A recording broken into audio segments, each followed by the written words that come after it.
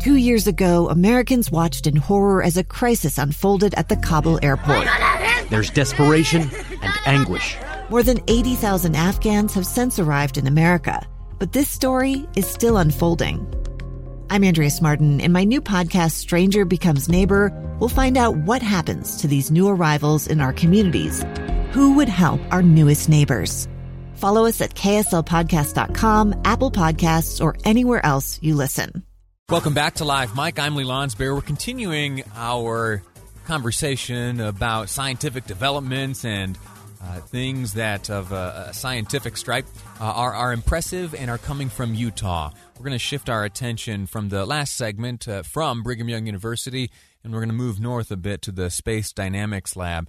Joining me on the program is Alan Thurgood. He is the Division Director of the Civil and Commercial Space Division. Mr. Thurgood, sir, how are you?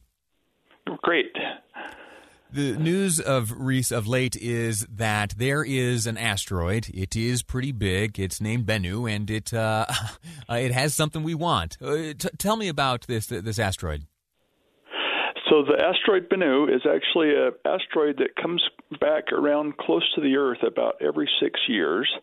Right now it's about 200 million miles away from the Earth. It's a primitive asteroid, which means it is one that has material that they believe came from about 4.5 billion years ago when the universe was forming. What's the value of that material to us? What can we learn, or what do we hope to learn from material on this asteroid? Well, there's a number of things. They want to look for things like clues as to what materials were there, how life could have started forming from materials that were in the ancient materials that the Earth was formed from. Now, you said Bennu is how far away is it? Right now, it's a little over 200 million miles away from us. And we have a probe there now.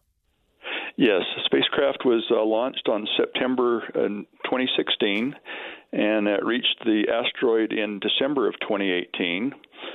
Since then, it's been orbiting around the asteroid, mapping the asteroid surface, looking for places to actually go in, and they have a tag arm on the spacecraft that on Tuesday went in and touched the surface for about 6 seconds and collected some of the material from the surface of the asteroid. In terms of navigation and positioning, you got to have some eyes up in the sky to pull that off. There's some onboard cameras, and my understanding is that the Space Dynamics Lab had a hand in putting them together. Can you describe those for us? Yes, there's 3 cameras on the system. There's one that's called Polycam. It looks at things a long ways away. So as they were approaching the asteroid, they used that to navigate to get up to the asteroid and get in orbit around the asteroid. Then the second camera that we built the electronics for is called MapCam, and it was used to extensively map the surface of the asteroid. Turns out when they got there, it was a lot rougher than they had planned on. There was a lot larger boulders and a lot less areas that had fine grains. So the mechanism to collect a sample was designed to use to collect on small, kind of like sand-type material.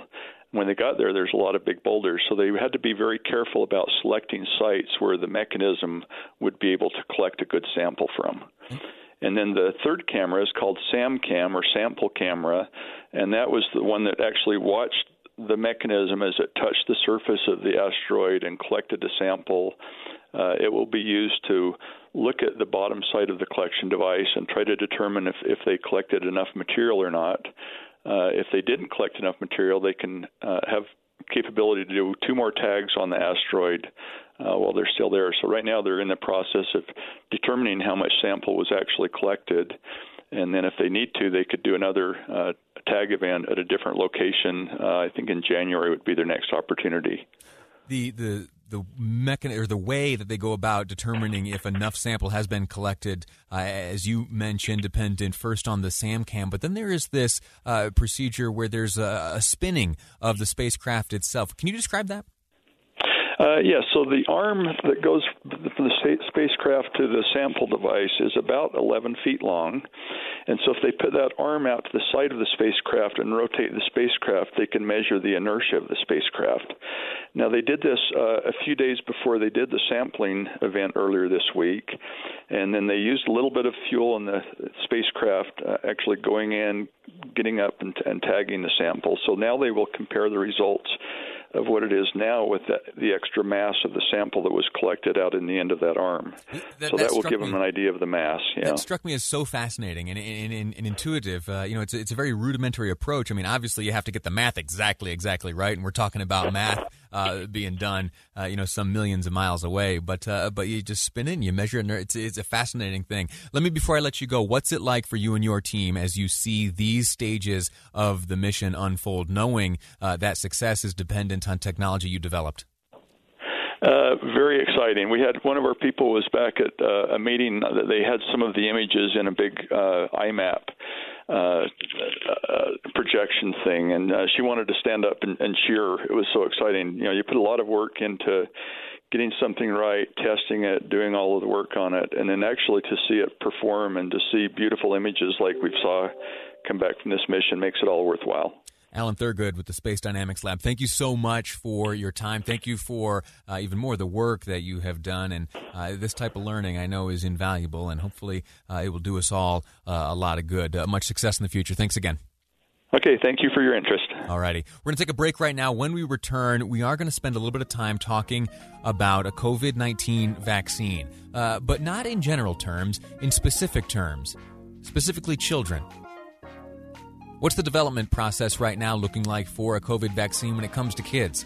I've got a kid of my own. What can she look forward to? We'll find out next on Live Mike. I'm Lee Lonsberry, and this is KSL News Radio. I'm Dave Cawley, investigative journalist and host of the podcast Cold. Don't miss Cold's new Season 3, where I look into the unsolved disappearance of Cherie Warren, a woman last seen leaving her job at a Salt Lake City office in 1985. Police cast suspicion on Cherie's estranged husband and boyfriend, but never made any arrests or recovered Cherie's remains. Find Cold Season 3, The Search for Cherie, anywhere you get your podcasts.